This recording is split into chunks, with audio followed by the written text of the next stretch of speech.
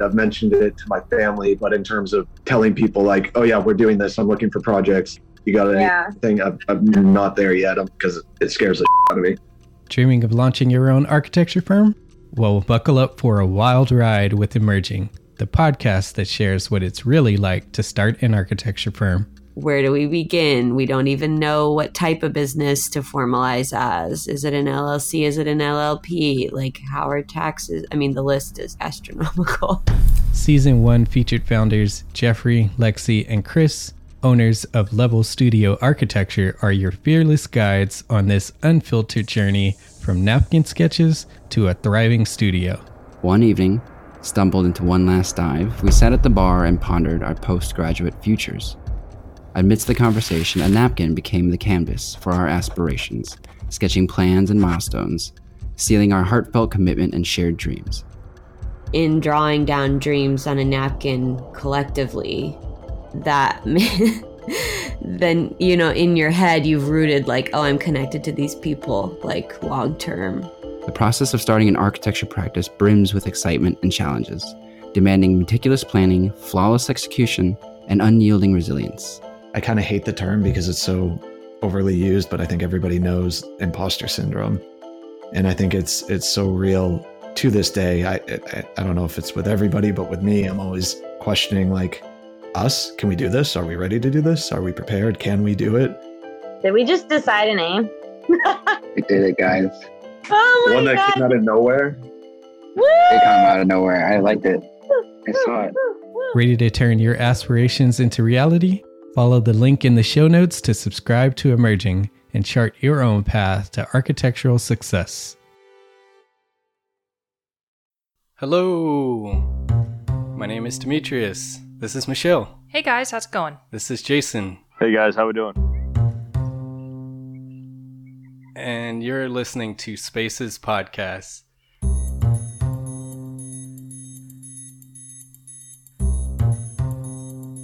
Welcome to Spaces. Thank you for joining us. For our returning listeners, thank you for coming back. And a special shout out to those joining us from Entre Architect and ArchiSpeak podcasts. Wanted to thank those guys. They've shown us a lot of love on Twitter and social media. And for those that may not know, Entre Architect, I mentioned it before. Entre Architect is a podcast that's geared towards the small business or small firm architects. Great resource for anyone that's a small firm architect. So go check them out. And then ArchiSpeak is a podcast that discusses everything architecture, just the day-to-day life as an architect. So check those guys out and support them. And thank you for those that came over for supporting us. And a few housekeeping items. Don't forget about our survey. You can go to our website, spacespodcast.com. Fill out that survey. Again, it's only 7 multiple choice questions. Just trying to get an idea of who our listeners are.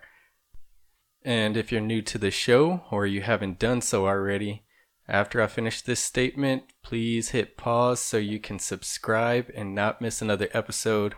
And hit the share button to send this to a friend. You will not regret it. Your support is the only way that the show grows. So do that right now. So today we're doing things a little different. We're not going to discuss a specific project type, but we're going to highlight the careers in the building industry. So whether you're in the building industry or not, definitely stick around because a lot of this information is going to apply across the board no matter where you work. But it's good to get some insight into this profession and this industry. In addition, this would be a good podcast to pass on to your kids and any of your employees, coworkers that might be interested. So definitely listen and then share this one. But before we jump into the actual topic, I want to catch up. See how everyone's been doing. Michelle? I've been doing well. I was actually looking back at my calendar because I knew you were going to ask what has been happening since we last met. Yeah. And so for me, the last 2 weekends I've been out of town. Work-wise, busy as ever. We talked about that before. Lots of fun, exciting things happening at work. And One of the really cool things that happened is I was actually invited to be part of a women's housing leadership group, which is women across the United States who meet and collaborate and share stories and talk about how we can mentor each other and grow each other and just get a greater presence of women in the home building industry. So that has been really neat to be part of that organization and in that group of women leaders. Very cool. We're going to check in with Jason, who is doing double duty, multitasking. He's out in the soccer field right now.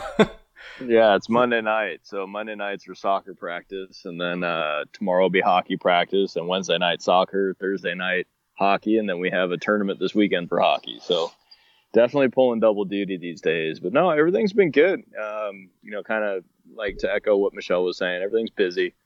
I just had a 3-hour long meeting with one of our builder partners that we do both disciplines with, flooring and cabinets, about end of the year and how we're going to schedule everything out, and which is all good stuff. I like those types of discussions. And then this weekend, I know we did one on hotels. We stayed at the Grand Californian, the Disney Grand Californian, which I love that hotel.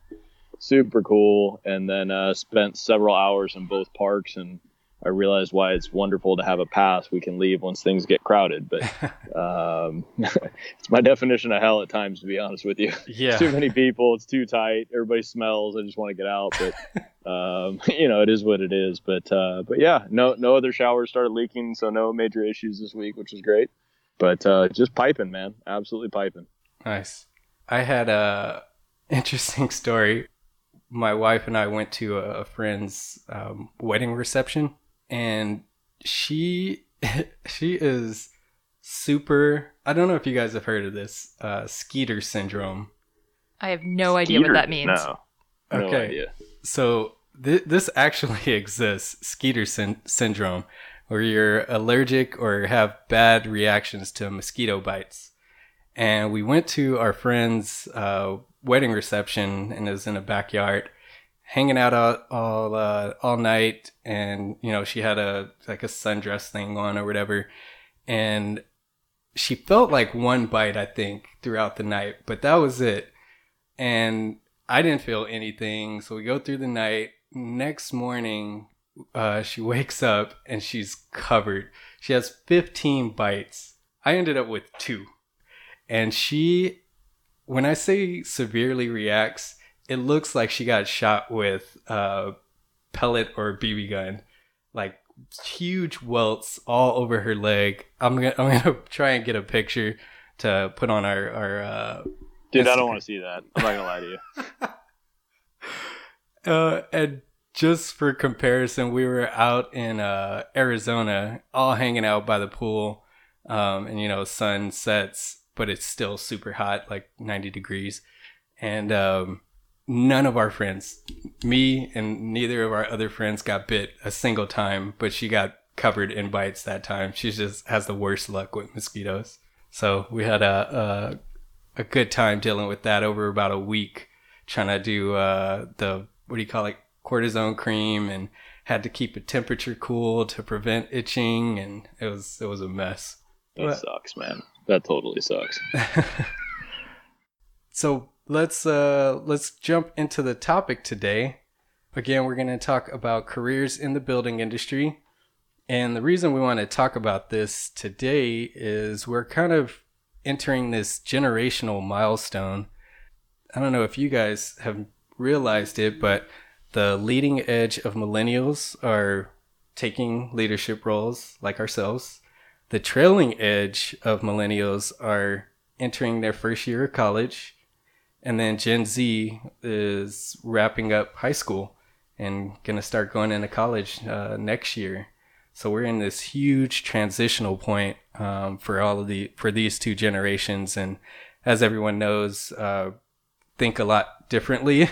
The tail end of millennials and the entire Generation Z were raised with a computer and know nothing else.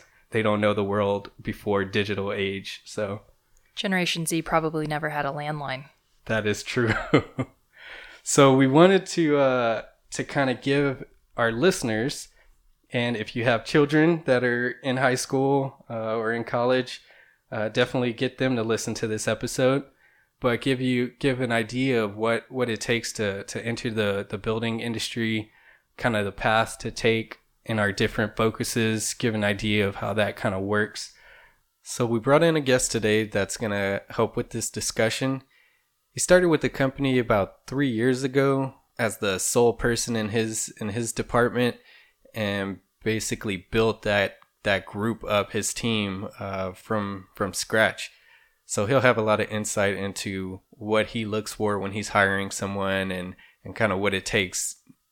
He's described as an exacting, energetic, and seasoned professional, renowned for his exceptional engineering design skills as well as strong organizational acumen. His exceptional expertise, responsiveness, and sensitivity to client needs reinforce and enhance his leadership role in providing master planning solutions. He started working in the civil engineering field after freshman year of college. Since, he's worked on and managed a variety of land development and capital improvement projects in several cities and counties throughout Southern California, from single-lot custom home sites to a 2,000 home master plan development with major infrastructure design. He's participated in design efforts for development projects overseas in Saudi Arabia and Egypt. Please welcome the Director of Land Development for the U.S. West region of IBI Group, Puneet Komar. Thank you, Demetrius. Thanks for joining us. Who wrote that intro and that bio, man? That thing is awesome. I plagiarized it from somebody from Michael Baker. It was awesome. I got to work on mine. You want to give our listeners a little bit of a background, more detail on IBI Group, what you're doing there, and what you have going on? Sure. Well, thank you, Demetrius, for inviting me on to your podcast. I really appreciate that. It's my first time on a podcast, so I apologize for any, wrongdoings or whatnot. My background is in civil engineering, civil and environmental engineering, and I've been in the civil engineering industry since 1999, so almost 20 years. And I've been at a few different civil engineering firms, currently at IBI, where we do architecture, engineering, and planning. This is by far the largest firm I've worked at. IBI is a publicly traded company. We're based out of Toronto, publicly traded on the Toronto Stock Exchange. IBI stands for Infrastructure, Buildings, and Intelligence, and all the services we provide fall under one of those components. My job over there at IBI is to oversee our Southern California land development practice. And we're focused on private developments, industrial, residential, commercial, really anything that we are interested in, we'll go after. Cool. I want to get your thoughts on this, and we'll kind of go around the room to start this conversation. What attracted you to the building industry? I can start because I think I have, maybe more so than the typical person, a pretty thoughtful reason why I joined. And it really all goes back to when I was 6 or 7 years old, which was in the early 90s. And for the older listeners who may have been in their working career ages in the early 90s, they know that was the savings and loan crisis. And generally speaking, the industry wasn't going so well and the real estate market wasn't so hot. And so my parents were trying to sell a townhome in Montclair, California, and they struggled to sell that townhome. So every single Sunday, we would pile in the car, in the minivan, and we'd go look at model homes and pretty much vacate the house so that we could have an open house and our family of 5 wasn't there crowding, prospective buyers. And so we would go around, and at the time, Fontana was starting to develop, Chino Hills was starting to develop, Rancho Cucamonga. There were a lot of places in Ventura County, out in Thousand Oaks and Camarillo and whatnot. And so we would go to these model homes and we would walk the models and try to identify where we were going to relocate to.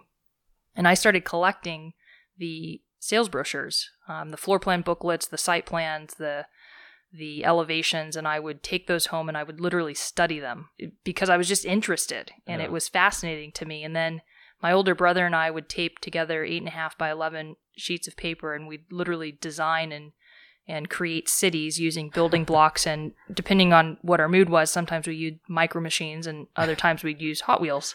Nice. And this is a true story. And so we'd have, our entire bedrooms would be covered with 8.5 by 11 paper taped together with, streets and bike lanes and parks and schools. And so one day I actually asked my parents who designed houses and who designed, plans. And they said that that's an architect.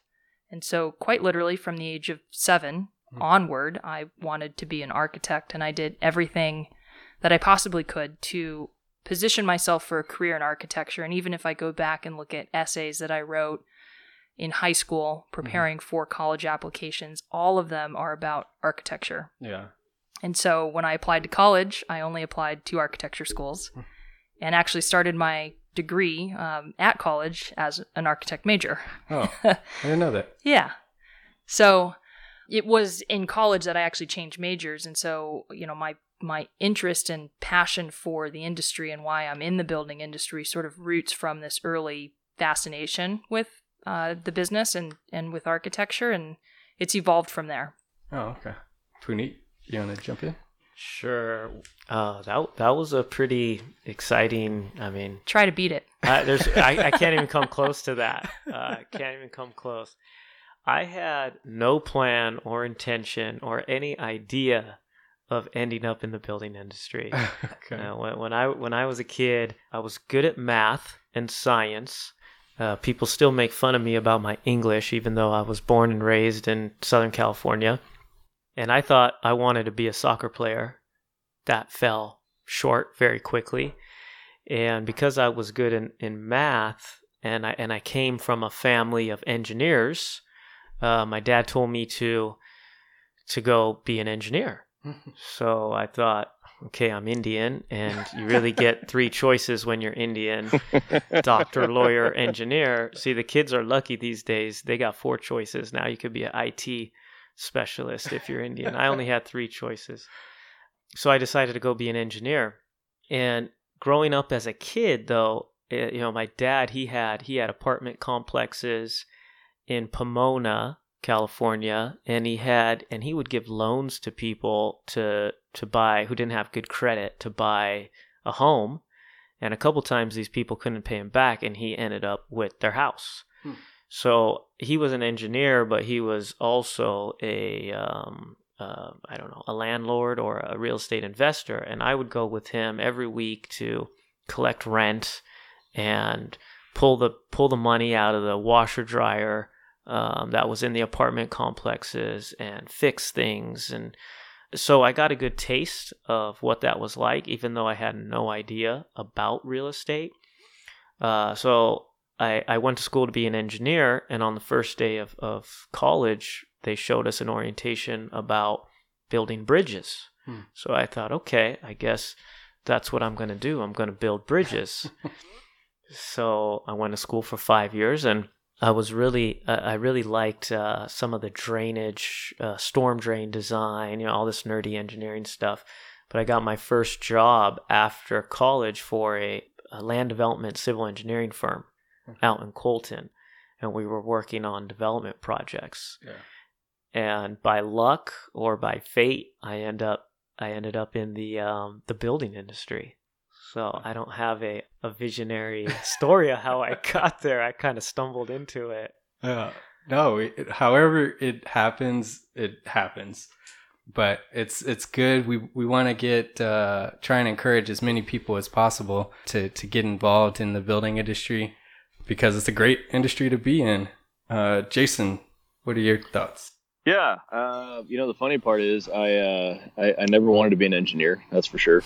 I have a lot of respect for engineers, and I think architecture is really cool. I thought at one point I was going to become an architect. No joke. Pretty creative mind. I draw a lot. Used to draw cityscapes, all sorts of things. But what's interesting is, aside from thinking I was going to be a professional hockey player early on, I always knew I was going to be in the building industry. Now, the funny thing is, I didn't think I'd be on the trade side. I thought I was going to be on the development side. coming up with putting together the master plans and actually building the product and doing those types of things. But as fate may have it, somehow I got into flooring. And then ultimately flooring led into all sorts of other things, and now cabinetry as well. But I always enjoyed housing. It was the American dream. It's what everybody wanted, that type of deal. And I loved it. I loved creating things. I loved being able to build things. I'm very mechanically inclined. So I could usually see something and put it together with my hands. Not that I spent a lot of time doing so, but anytime a challenge would come up, I could usually create a solution for that problem. And I just always knew I wanted to be in there. And to be honest with you, I love it. And there's such a shortage for people. So like you were talking about the next generations, there's such a shortage of individuals in our industry, both on the building side and the trade side. And I think it's an amazing industry. And we're going to touch on a few things of ways to get involved, because there are a ton of jobs available. It's a open wide field to get involved in, and a great rewarding one. For me, like you guys, and I think we all share this, just people in general, how as kids you have this kind of creative knack and want to make things with your hands. And I always had that interest of, being creative.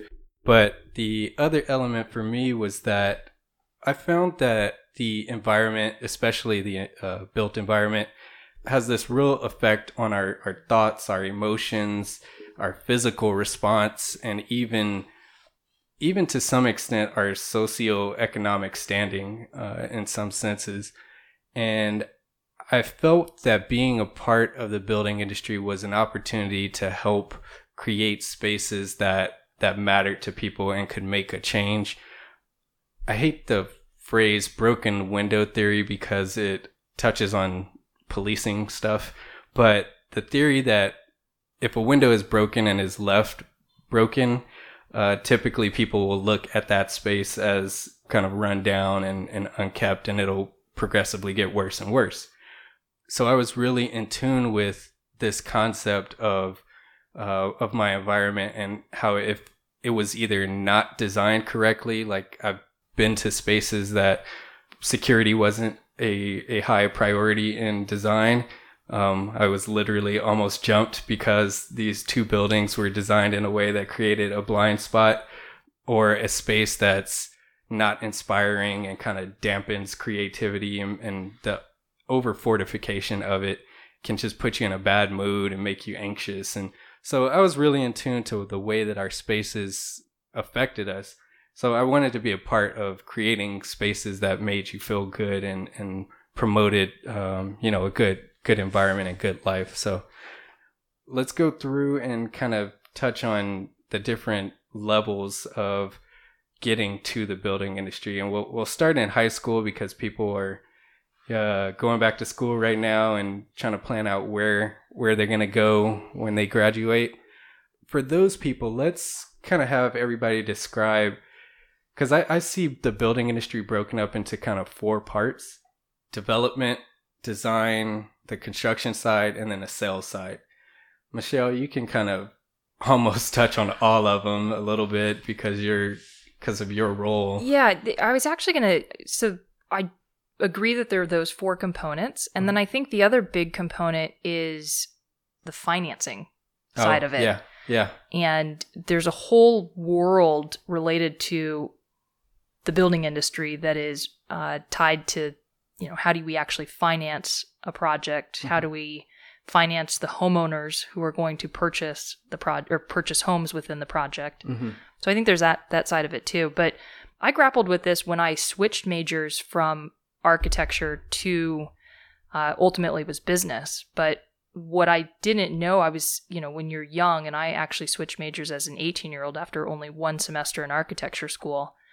And I struggled with, where do I go within development? I had made the decision that I wanted to be on the development side, but I really didn't know what that meant or what my options were. And the reality is there are thousands of options within the building industry and within the development industry. And not only within the building industry do you have the 4 or 5 categories that we've talked about with design and finance and construction, development, sales, but you also have what product type do you want to be in? Yeah. residential? Is it residential for sale or residential rental? Mm-hmm. Is it commercial or is it office or hotel and hospitality? So there's a lot of different angles and ways that you can go with even within the building industry. Yeah.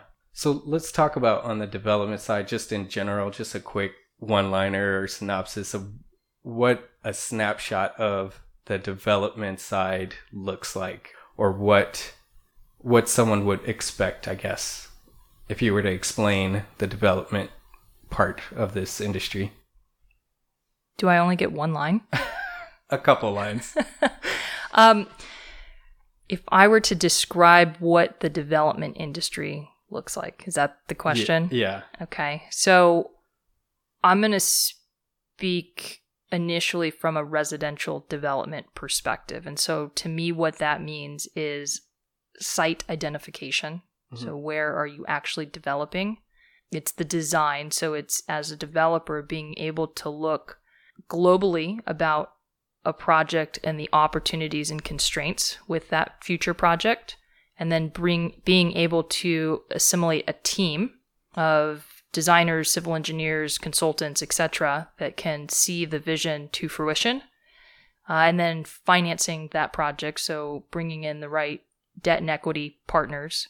And, as a developer, you're sort of orchestrating the entire project, and seeing it from, again, site acquisition all the way through the fruition of that project where you have a revenue event.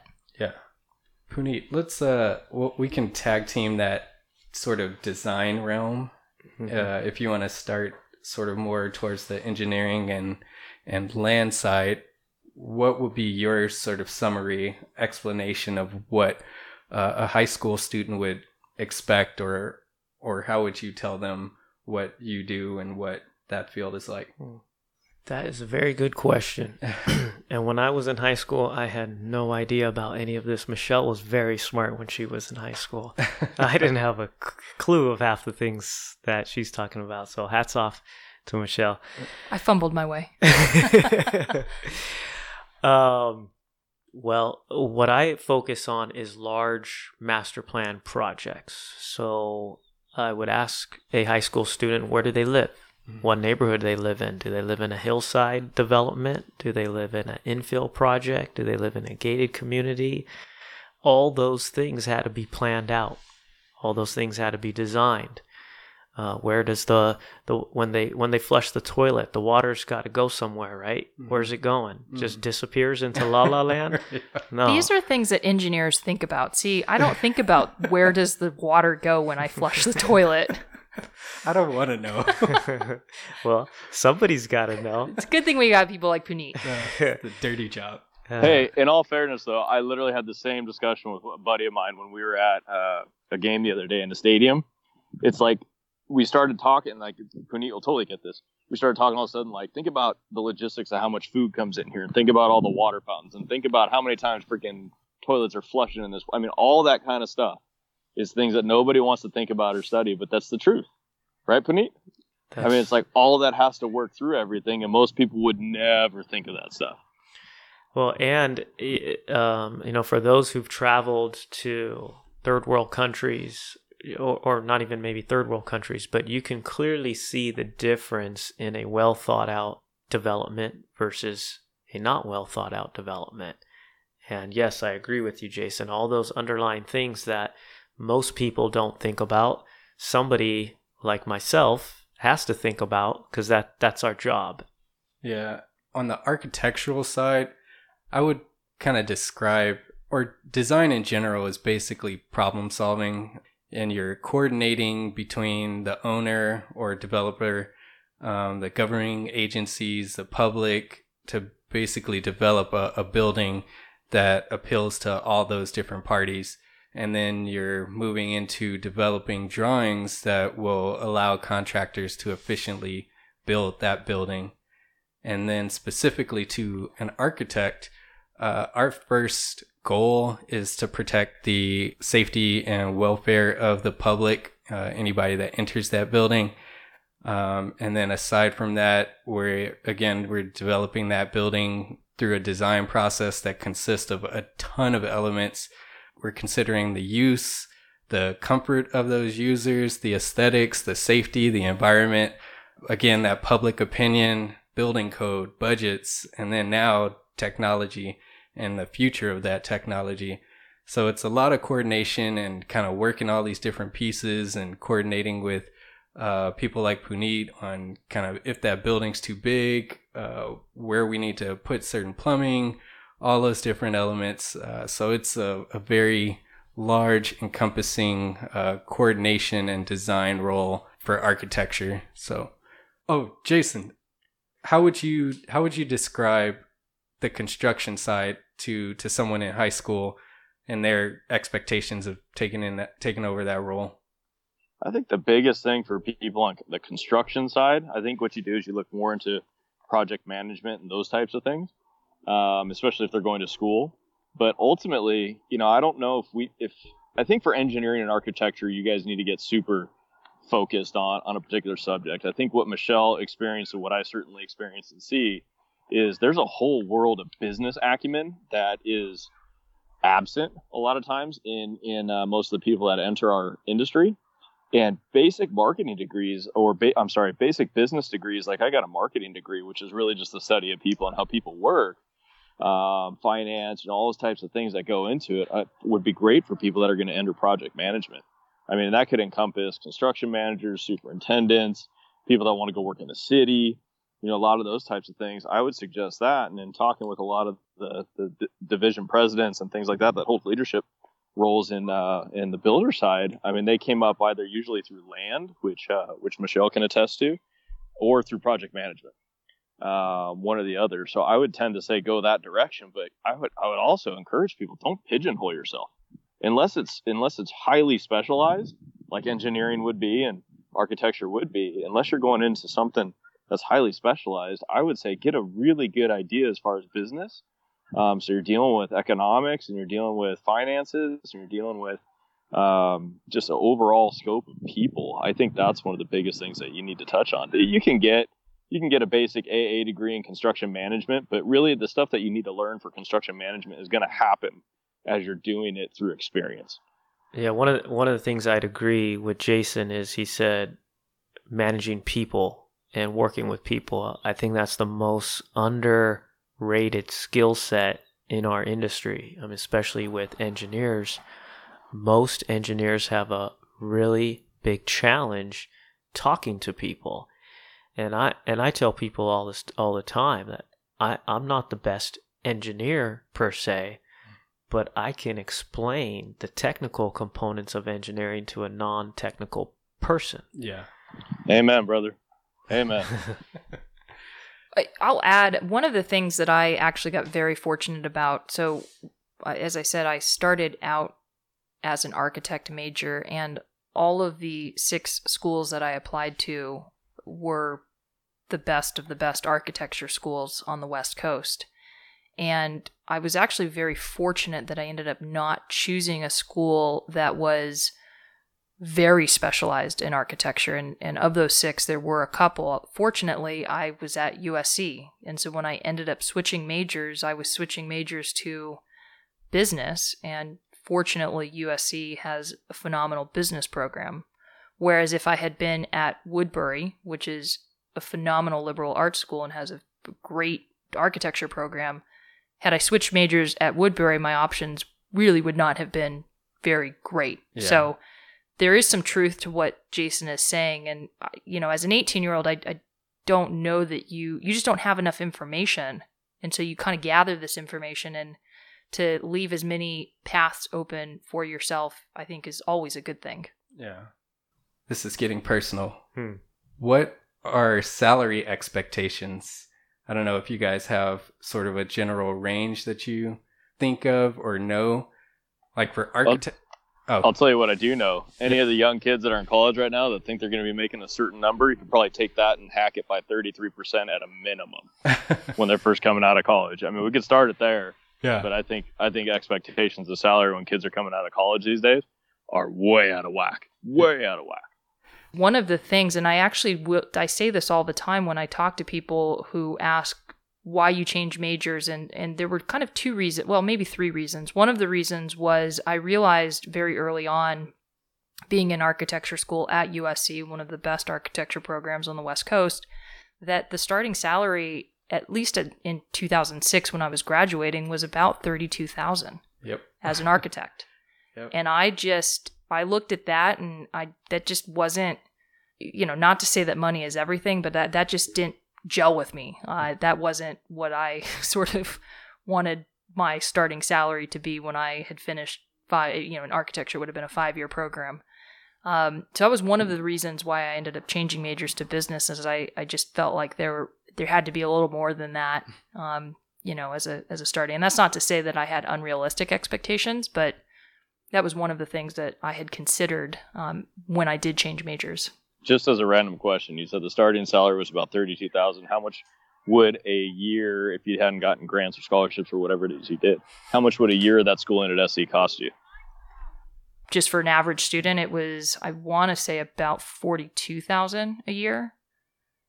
That was from 2002 to 2006 were the years that I was in undergraduate.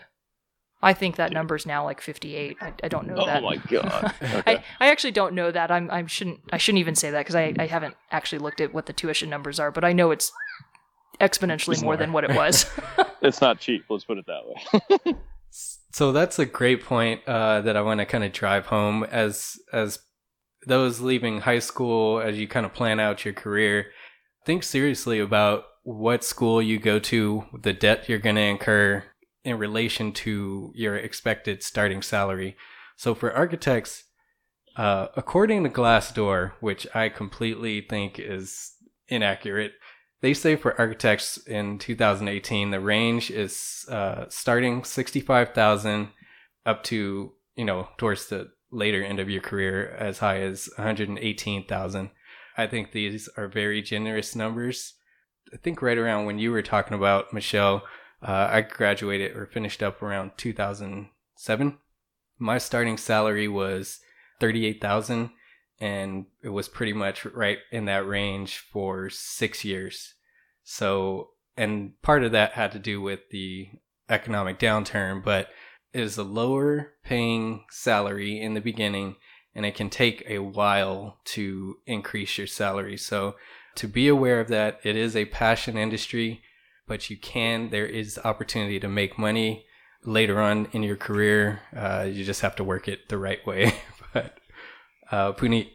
My starting salary was close to what you guys are describing, and I'll get into that in a moment. But today's generation is I think is really big on passion and finding that job that they love to do. It's funny because they choose, or I read and I hear that today's generation salary is not on the priority, or not number one on the priority list on finding a job. But then, like Jason said, when they do graduate, they got these unrealistic expectations of what they want to make. But in my case, I was really straightforward about it. I was all about the money. I wanted to make as much money as I possibly could. Yeah. Why are you going to be an engineer? Well, because I went and I studied online, and I saw that an engineering degree can generate on average one of the higher salaries than any other profession. A 4-year degree. Mm-hmm. So, perfect. I want the money, right? And you get your first job, and it's to me, I started out at about $43,000 or $44,000 in salary, and as a 23 or 22-year-old kid, to me that was a good amount of money. That was back in 2003. So I did, the typical thing that an engineer does when he gets his first job, making $45,000. You go buy a new car. You're living at home with your parents, and you go buy a new car. But I would tell any high school or college kid that you can make as much money as you want in this industry. If you look, I thought when I was a kid, I had to be a professional athlete to be a multimillionaire. But if you look at who are the richest people in the world, they're not professional athletes. Most of them are in the real estate industry. And a professional athlete I'm not saying I'm making anywhere close to this kind of money. Okay, I'm making peanuts, but a $20 million salary for a professional athlete is amazing. But you look at some of these real estate moguls, they're making $100 million, $200 million, $300 million a year. So sure, you're going to start off at a salary in today's market, we pay between $50,000 and $60,000 to start. But in 3 to 4 years, you can increase that by 50, 60, 70%. You're not even 30 years old. So I would encourage all graduates that there's no cap on how much money you can make in this industry. It's about your ambition, your ability to negotiate your salary, and your motivation to go out there and get it. Jason. Yeah, it sounds like we're all pretty close. When I graduated, I may be the only state school educated individual here, and I'm proud of that. I'm Cal Poly State, Jason. Okay, I'm with you, all right, man. man, we're together. Yeah. I went to Cal State Fullerton, so Titans through and through. But ultimately, I think when I got out again, like I said, I had a marketing degree. And I think when I started where I started at, I was probably mid-40s is my guess in salary, and that would have been 2003, 2004. And the way I always approached, income and those types of things was I wanted to find something that was performance-based. Because having such a strong athletic background in team sports and soccer and ice hockey and that type of stuff, look, you got paid to play. You know what I mean? And if you're performing and you're constantly at the top, you're going to be getting the playing time, the notoriety, or you're going to be paid that way, right? So the industry that I'm in, I ended up getting moved into, operations and account management and that type of stuff, and ultimately into the things that I oversee now. And it's all performance based. As the company does better and better, you will, if you're the one that's creating a lot of those opportunities or helping to drive revenue and profitability, they're going to want to keep you around, right? So that's kind of how I looked at it myself. I wasn't like Puneet. I believed that being a professional sports player was the best thing ever. I fell rather short of that, unfortunately. Had a good run in my head, and then and had reality slap me like a 2x4 from our industry. But ultimately, that's how I always saw it and wanted to put myself. I don't like sales, which is the funny thing. I can't really stand sales, but I like making relationships and having relationships with people. So I've been able to merge the two. But it's a good way to make a lot of money. What I think is interesting, though, in our industry, like you look at the construction side, a lot of people don't realize some of these, site superintendents, they make 6 figures.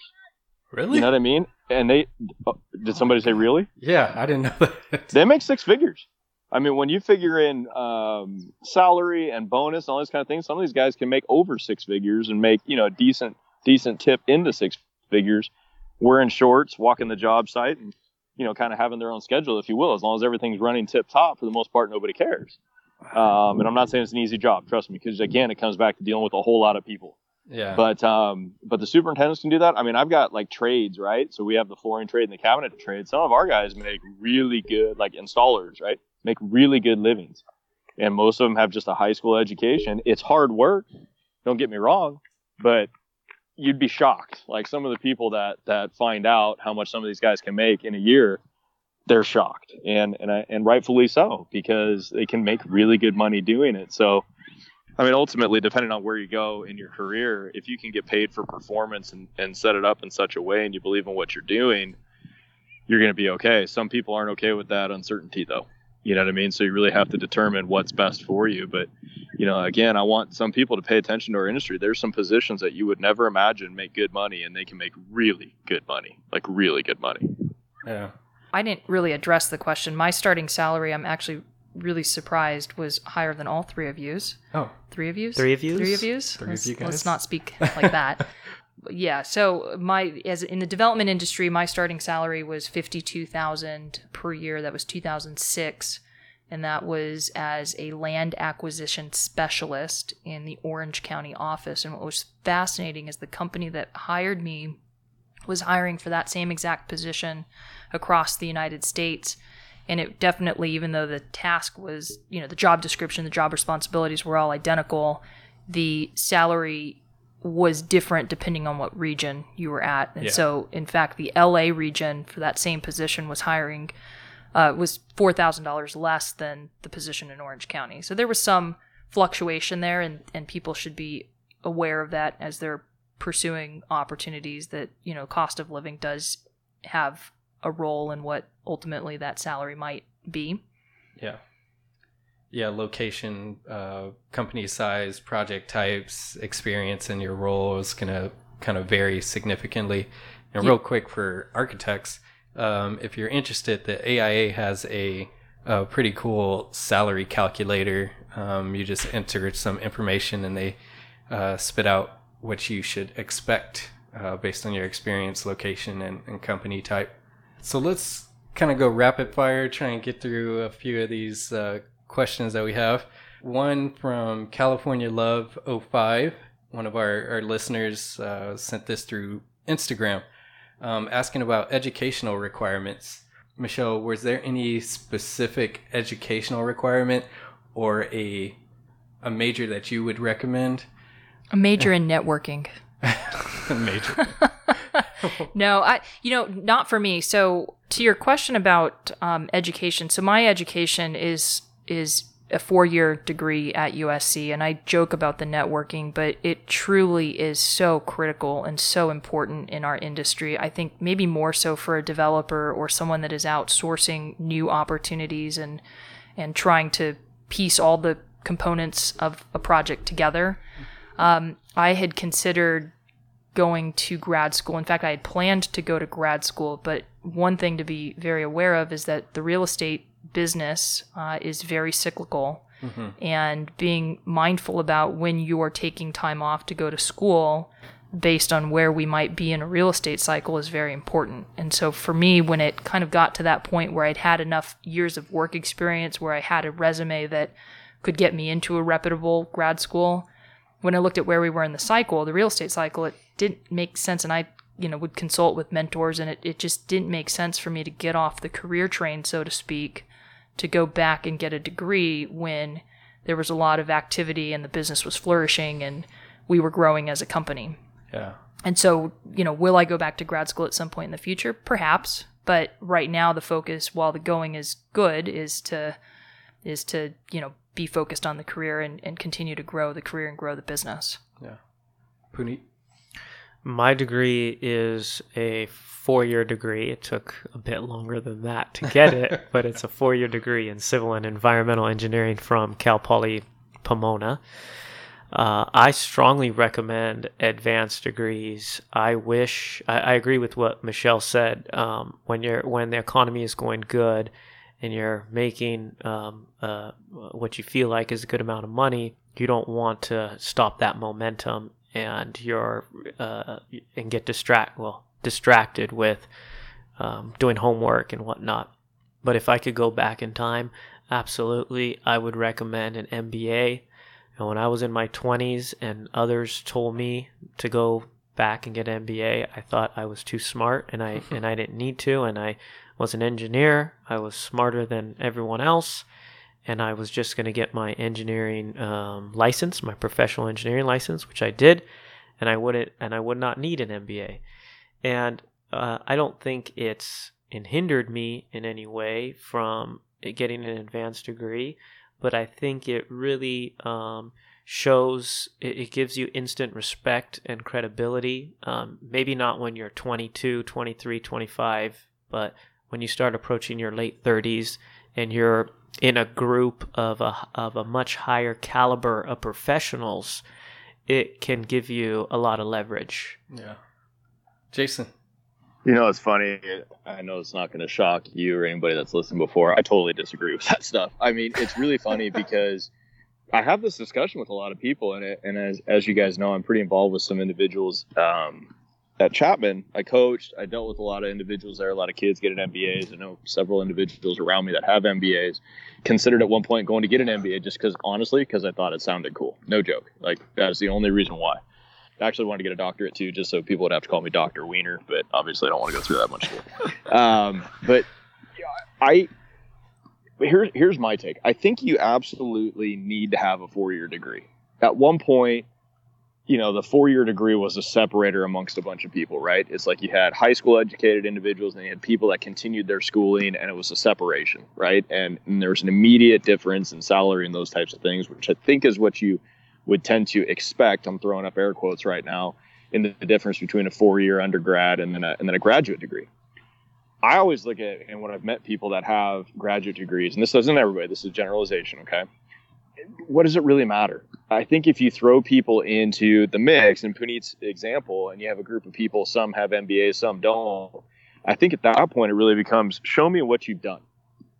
You know what I mean? At this point, it's about what have you really done? What have you accomplished? And ultimately, if you're one of those individuals that's constantly pushing, that's constantly performing, and is creating these types of environments that people want, they're not going to care if you've got an MBA or not. And I'm not saying that there's no credit for them. I'm not saying that there's no merit to them. But I think there's more importance these days placed on those types of things than there really needs to be. I think if you're going to go into education, there's big stepping stones where I think, Demetrius, you were saying like the AIA has like, if you're, came out with this degree and you spent this much years, you should be making this. Right. I think those are the things that set improper expectations. If you're making and creating product, Demetrius, that everybody has to have, and it's ultimately flying off the shelves, they're going to be paying you tons of money. So I tend to place a whole lot more value on experiences and individuals that have really problem solved and done those types of things. And I'm not the type of person that believes at all, if you've been somewhere for 5 or 10 years, that you just automatically get bumps in pay. That's not how I've ever looked at it. And I'm not saying that's right. That's just an opinion. But I think there's more importance placed on that. And even when I'm talking with associates that we have or individuals that are going to go into the workplace, I'm like, look, it doesn't matter if you've been there 5 or 10 years. What have you done to create more opportunities, revenue and profitability wise, for the company you work for? That is the only reason you create more value in yourself. And they're ultimately going to want to pay you. So I have a basic 4-year degree in marketing because it was the study of people. And I thought it was the coolest thing when somebody said it's basically the study of getting somebody to buy something they never knew they wanted or existed. I thought that was magical. And I was like, geez, like that's it. If you can understand what a person wants and desires, and ultimately in your situation, create a product to fill that gap or fill that void, you can do anything you want to do. So I know. So a little bit different. Sorry, guys, I went a bit against the grain there, but I think you've come to expect that anyway. So, so when I hire a entry-level engineer, if I were to look at a degreed engineer and a non-degreed engineer, and on day one, I would tell them both, neither of you know anything about what you're going to do. Like Jason mentioned, what have you done? Neither of them have done anything. However, there's a big difference between the degreed engineer and the non-degreed engineer. And what that difference is, the degreed engineer comes equipped with the tools and the capabilities to solve and manage the problems and deal with the situations that are going to be thrown at him. Mm-hmm. Likewise, I would argue that a advanced degreed person, not at, like I said, not at the age of in your 20s or in your early 30s, but as you start approaching those senior level positions, is when you really get to tap into those tools and dive and dig into extract those capabilities that were given to you and taught to you during your advanced degrees. And I would argue that person, in general, there's always the exception to the rule, but in general, will be more successful than one who is not. Now I've got to volley back, right? I have to volley back. So Jason, here's the thing. Jason, I don't necessarily disagree because basically what you're talking about is somebody's toolkit, right? As you go through education or whatever, even life experiences, you're going to add additional tools to your kit, right? And that's what you're saying. Now here's how I look at it. I don't disagree with what you're saying in that regard, but you can have all the tools in the world you want, and you can have a professor that's in a classroom telling you how the world works. If they've not been outside those four walls and they've not actually sat in there and had the problem solved when the pressure's on, none of that matters. Okay? And I don't think it's necessarily worth anything unless you can actually apply it. Now, granted, you can't see if they're going to be able to apply it until you hire them and see how they work in that type of environment. But I saw a great quote the other day when somebody said, they go, is knowledge really power? And someone answered back, well, absolutely, right? And he goes, okay.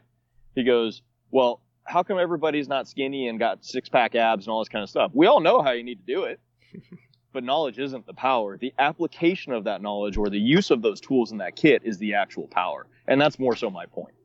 So I think those individuals, I think there's a value to it, to having the additional tools, to having brainstormed a bit more, to be around leveled up individuals as well, right?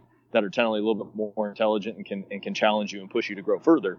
But until such a time as you can actually show the application of those tools or the application of that knowledge, I'd say you're all on the same level.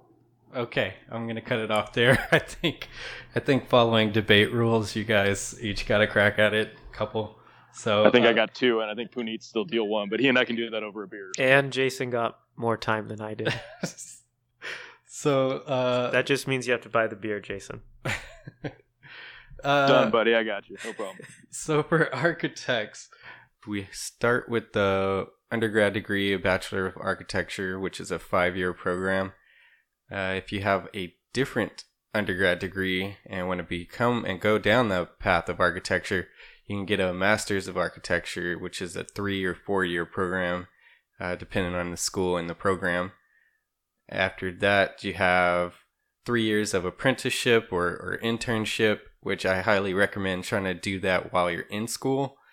It's roughly about 3 years of internship. And then you jump to your AREs, which is the Architectural Registration Exam. And that is, it started out as 9 exams. Then when I got to it, it went down to 7. And now I think they're at 5. Then for some states, you have an additional exam. And then there's some supplemental certifications that you can get, LEED, WELL, and someone mentioned project management earlier. There's a good one, PSMJ, that does well with preparing our industry for project management. And let's try and quickly hit a couple more of these. What would you guys say is the most critical business issue over the next 1 to 2 years that students should plan to resolve? Can I go first? Yeah, go for it. All right, since I just did it anyway. Ultimately, I would love to see more students be able to come out and have a confident conversation with someone. I think that is the biggest skill that is being missed in so many ways, and is probably the most important one that they're going to utilize in their professional career if they want to grow. That's my 2 cents. Puneet?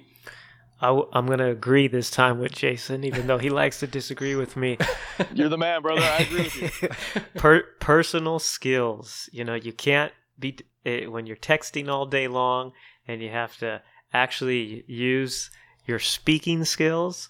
I'm noticing it's hard for a lot of the new generation to do that, and I think we all touched on that's one of the skill sets we're lacking the most. Too much Fortnite. Yeah, and to combine with that is humbleness as an entry level person. I've interviewed a few folks recently who they come in to my office and it's like it's like they're the boss interviewing me, and I'm like, and I got to kind of reposition that situation. So I would say interpersonal skills and humbleness. I could not agree with what you just said, Puneet, more. The humbleness, for sure. The ability to carry on a conversation and just not be socially awkward is really important. And I kind of joke about that, but we just went through a pretty extensive interview process over the last 6 months. And I was sort of, I guess, really surprised at how uncomfortable some of these 22, 23, 24-year-olds were sitting across the table, just having a conversation. And I really, truly don't think I'm a tough interviewer. I don't ask tough questions. I just try to get to know someone to see if culturally that they will be a fit within our organization. And, so focusing on your just conversation abilities, go and maybe a good practice is to go to dinner with your parents' friends and just sit there and have dinner with your parents' friends and carry on a conversation and see how that goes. The other thing that was really surprising was people's writing skills. I got to a point where as I was interviewing, I actually had to start asking for writing samples because the organization of an email was not clear, or the things that people were submitting as a cover letter, you could tell were just copy pasted from the cover letter that they had sent last week. And so just, taking time to pay attention to some of those details, I think is very important. Mm-hmm. And then the other thing is passion. I cannot tell you how, much passion is important regardless of what job you're applying for. Really communicating to that potential employer that you're really excited to be there. And thank you oh so much for having me come in and interview with you. I can't tell you how excited I am about this opportunity. You don't get that a lot, and I think that's really important. I want to add one thing that I think is super interesting, right? In an environment where we have so much technology at our fingertips and we have so many cool things to be able to work with, all of a sudden the really basic things that are actually quite simplistic to do, I won't say easy because people struggle with them, but Michelle, to your point, like I sent a handwritten note to somebody the other day just thanking them for some time. They lost it. I mean, they thought it was the most amazing thing because they haven't gotten a handwritten note in I don't know how many years. You know what I mean? Being able to look somebody in the eyes and shake a firm handshake. I can't tell you how many dead fish handshakes I still get these days from young kids. It's horrible. I mean, and even the basic things, like I don't know if you guys saw any of my posts over the weekend, but I sent my son out. He's got to do a fundraiser. I sent him out door to door doing fundraisers to people he kind of knows and people he doesn't know, and having to actually rehearse what he's going to talk about and having them hit him with different questions and those types of things, looking them in the eye, basic fundamental stuff. Like people can make such an impact these days if they do just the basic things, I think, to Michelle's point. Yeah, those are all applicable to architecture as well. And one thing I would suggest for people coming up is to start at a small firm, because you can work on all those things that that everyone else is suggesting in that small environment. You can't disappear in a big company. But a few things more specific to architecture, we're kind of splintering, I guess would be the best word, because there was a recent report that showed only 40% of architecture students plan to work for traditional architecture firms after graduation. And kind of one of the surprising things is 15% of students planned on working for corporations like Google and other sort of tech companies, because design thinking is really desired in the business world now. There's actually a Harvard program that just got started recently got started called the D School, or Design School. So yeah, we're splitting up quite a bit right now, mainly because of that compensation to what I'll say stress, risk, and liability ratio is. Because for architecture, value or what people value is very subjective. And when the value is subjective, your compensation is hard to quantify and ask for. So there's always an argument of how much you should get paid for something. And some ways that people are starting to discuss to approach that topic are looking at BIM, building information modeling, where we can start to use that data to justify the work that we're doing and be able to relate how that building works to how we intended it to be designed, and prove basically what we've designed works, or extend the relationship to that client and our connection to that building for a longer period of time, to where we can look at the data if things aren't working out exactly correctly, to make adjustments and make suggestions to clients. In addition to that, architects are generally kind of altruistic by nature and lack a certain business discipline. So we end up with things like scope creep a lot more than other industries. So I definitely suggest taking business classes while you're in college. You don't necessarily have to get an MBA, because I think our compensation doesn't make sense to take on that additional debt. But I definitely recommend trying to take a finance, a marketing, and contracts class, just to get to wrap your mind around what those different parts mean and how to implement that into architecture. And one last question for the group. What would you guys recommend that someone that's a little further along in their career consider when they're evaluating their progress and goals. Puneet, you want to take a first crack? Sure. You know, every individual's different on what the measure of success may be. And you first got to ask yourself, what are my financial ambitions? What are my career ambitions? What do I like about this particular company? What I don't like? And am I on track to meet these financial ambitions or career ambitions? 10 years into it, I'm maybe a project engineer. Should I be a project engineer or should I be a project manager by now? Do I even want to be a project manager?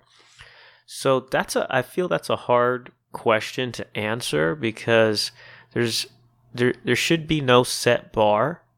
You know, I interviewed somebody the other day. I said, "What's your long-term plan, or what's your end long-term goal?" He says, "I want to be a project manager." So why do you want to be a project manager? I said, "Well, that's the head position." I said, "Well, what if you don't like being a project manager? What makes you suddenly think you should do that?"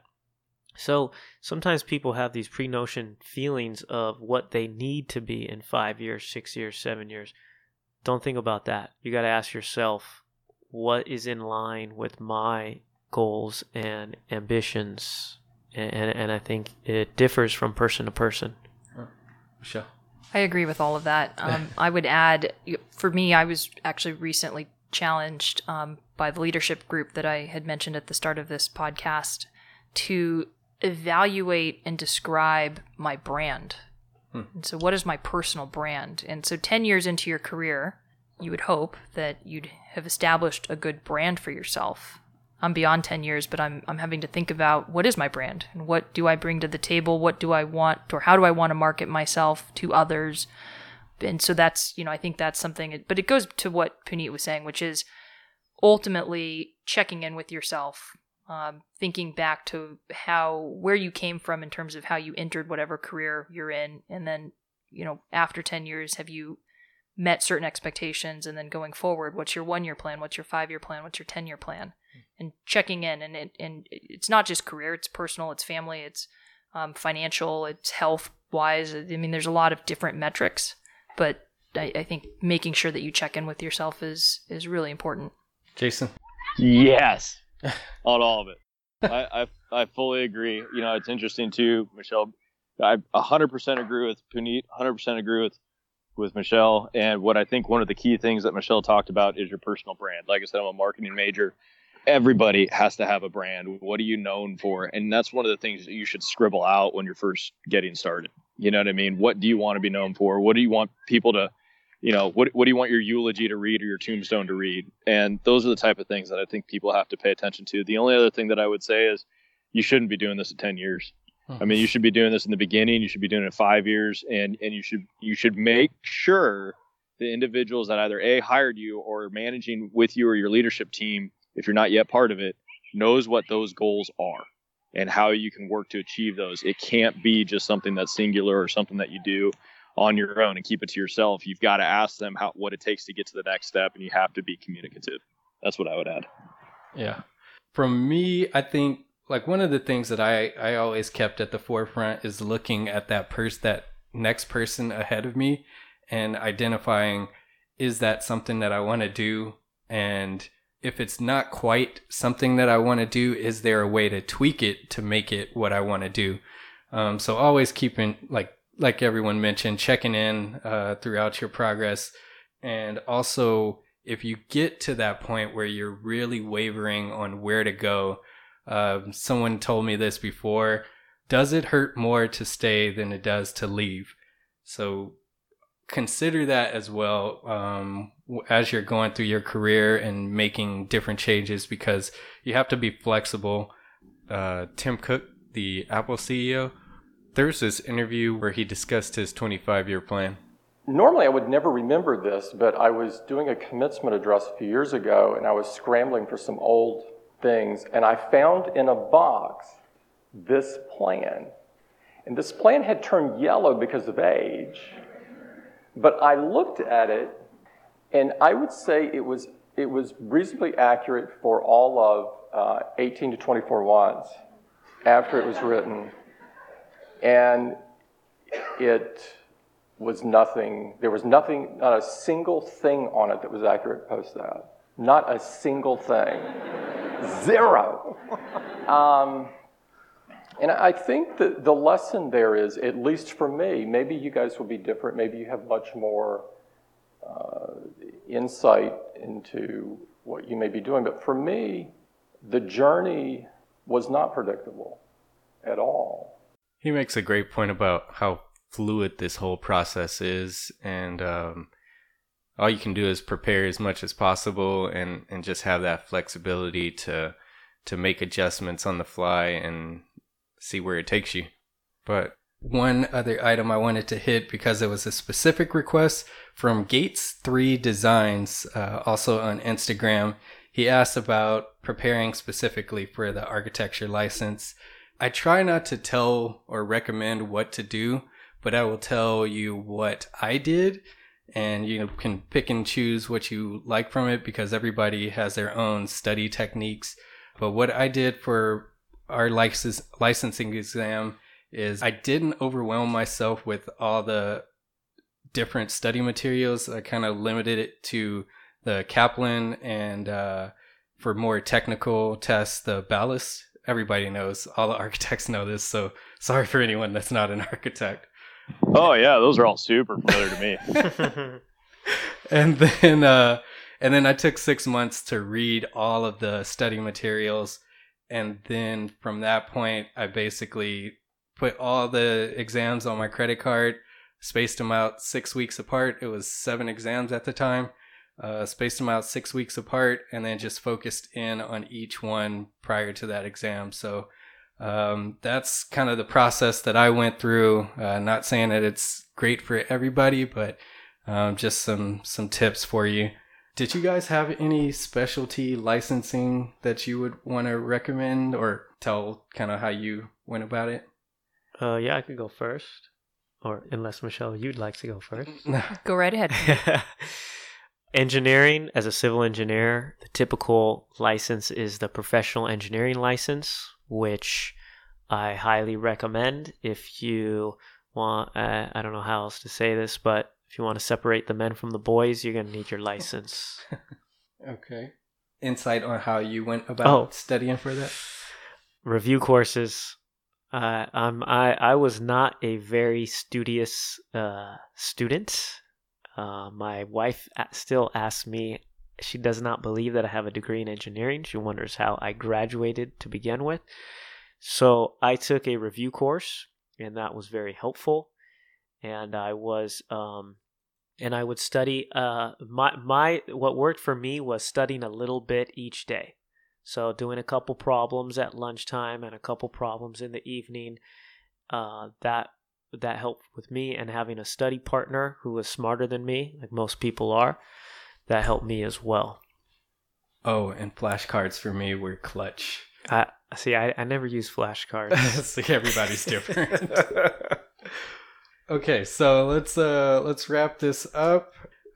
Jason, I think, mentioned this to kind of come up with your guiding star in this process. Do it early if you can, and even if you can't, no matter where you are in your career, just figure out what exactly you want for your future. What's your ideal day look like? What's your passion? What are the problem areas that you'd like to work on? And, focus in and figure out what it is you want to do. So we will check in with some listener mail really quick. From Futurist. He said, "Hey guys, I love your podcast. Why don't you film it for YouTube? Would be awesome." You can't wear the clothes you're wearing, Demetrius. Demetrius would actually have to get dressed and look like a professional. So Michelle's shaking Sounds her... like I'm excited I'm not there today. This is a good thing. Michelle's shaking her head no. We are working on this. Please let us know if you would be interested in filming for YouTube, setting up a channel.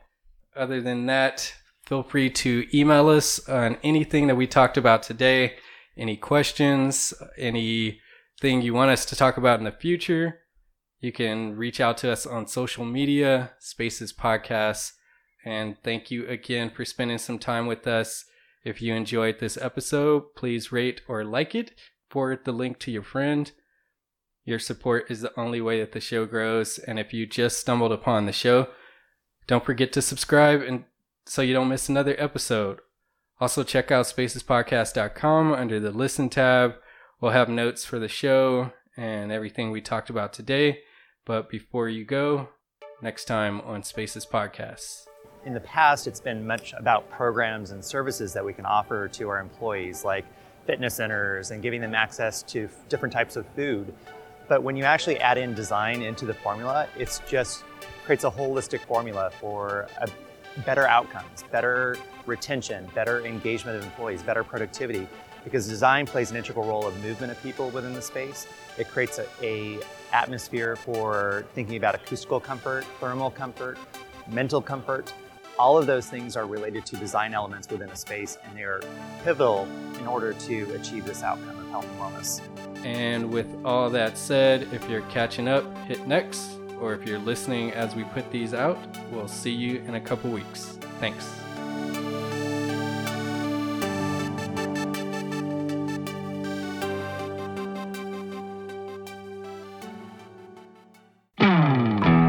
Hey, architecture firm owners and emerging leaders. Get ready for unparalleled insight into the development of a world-class architecture firm and a worldwide organization driving the digital transformation of the design and construction industry. With Build Smart, the podcast that's changing how our profession operates. We share the incredible stories behind innovation in the building industry with my friend and co-host, Patrick McLeany, FAIA, former CEO of the international architecture firm, HOK. You know, Yamasaki's office or firm lasted during his lifetime. And when he passed away, I think that was the end of the Yamasaki office. Helmut did not want that. He wanted a firm that would live out and grow beyond the founders. In Season 1, discover the untold stories behind HOK's meteoric rise, from 150 employees in St. Louis to a powerhouse with over 1,900 staff members and 27 offices worldwide. You know, they weren't as polite as the Kojima people. That was just boom. And anytime you have a creditor, whether it's Kojima or the bank, that wants their money, unless you can raise money someplace else, you are out of business. Bankrupt.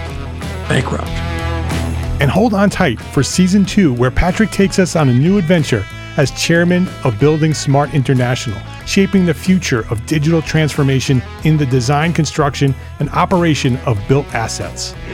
Ian Howell, Ken Harold, and I, Ken was my technical representative from HOK. The three of us took a tour of Europe of 5 cities in 5 days. Very busy time. Simply follow the link in the show notes to subscribe to Build Smart now and uncover lessons that will transform you and your architecture firm.